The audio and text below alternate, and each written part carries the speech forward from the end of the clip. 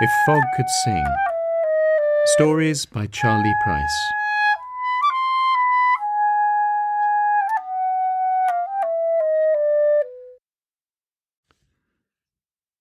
Spark by Charlie Price. Read by Robert Price. Peter A. seated himself on the curb outside Baker Street Station.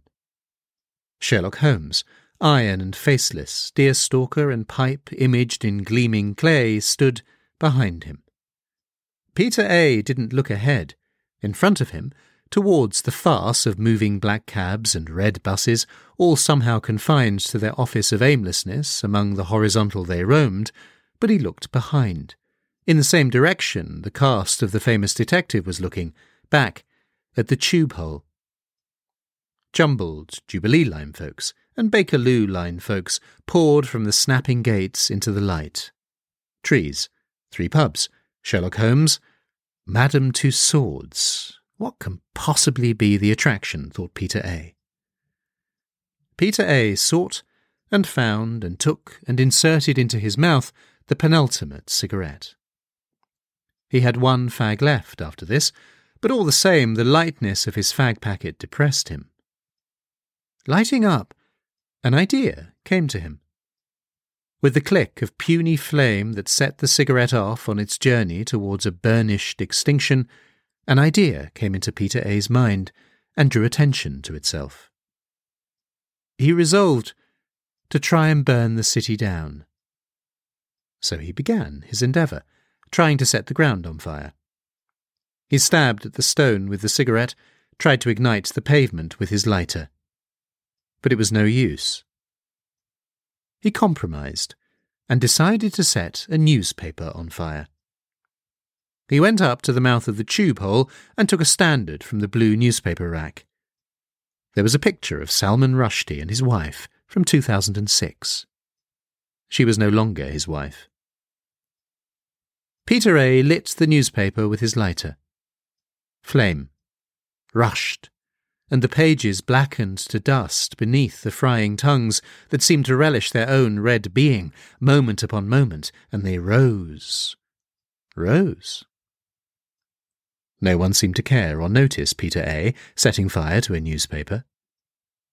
But when the fire was done with the newspaper, it had nowhere else to go. So it piped down, and met its gradual demise in a murky dark stain on the asphalt. What to do? Something tightly packed within him came alive, with flame, its possibility, its peril.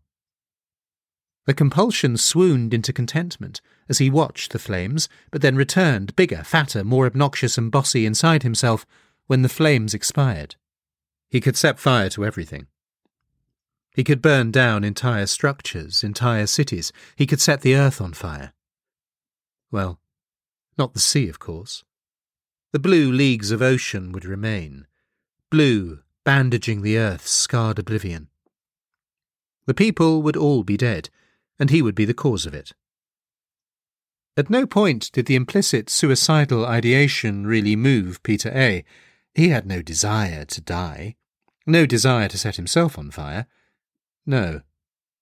The fire starter is immune from the fires he starts. He is never the recipient of the intensities he feels that lead him to start a fire. 1 last cigarette. He lit it. And rather than inhaling, tried to burn down whatever was nearest to which a fire might take. Mary B. came by. She too liked to start fires. She watched Peter A. trying to author some catastrophe of his own in the stones. She helped him out.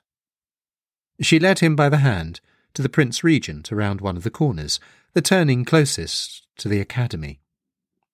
They didn't order anything, they just sat.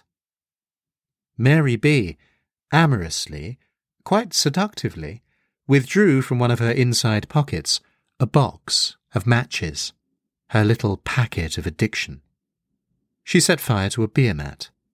She dropped the beer mat on the carpet floor. When this city is ash, We can start a family. 2 little boys, or girls, or a boy and a girl, and us, the only living things in the silent, dead city. A city no longer. Only ash. Only us. The flames grew around her. Peter A. was a bit perturbed by all of this, the pub beginning to sizzle, the fountains of spitting flame, and every hot red hill growing, rising, and tongues growing from hills, and tongues growing tongues. The people didn't scream as the fire enveloped them, filled them, and killed them. They submitted to it, without complaint, as if to slumber. "Let's die together," Peter said, as his hair began to char, wearing a glowing turban of fire on his head.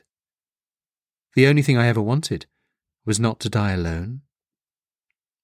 "You are not alone," Mary replied. She gave him a burning kiss, and they died.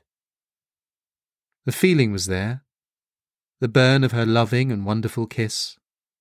They melted together, in the burning ecstasy of love, oblivious, oblivion, and nothing but feeling.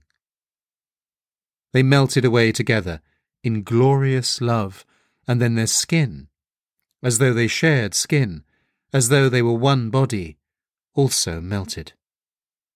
Until they were skeletons, the female of which was smiling evilly, an expired match between fingerbone and thumbone. And there was still a glint, an amorous, twinkling shard. Something, anyway. There, in their fire-black, eyeless eyes.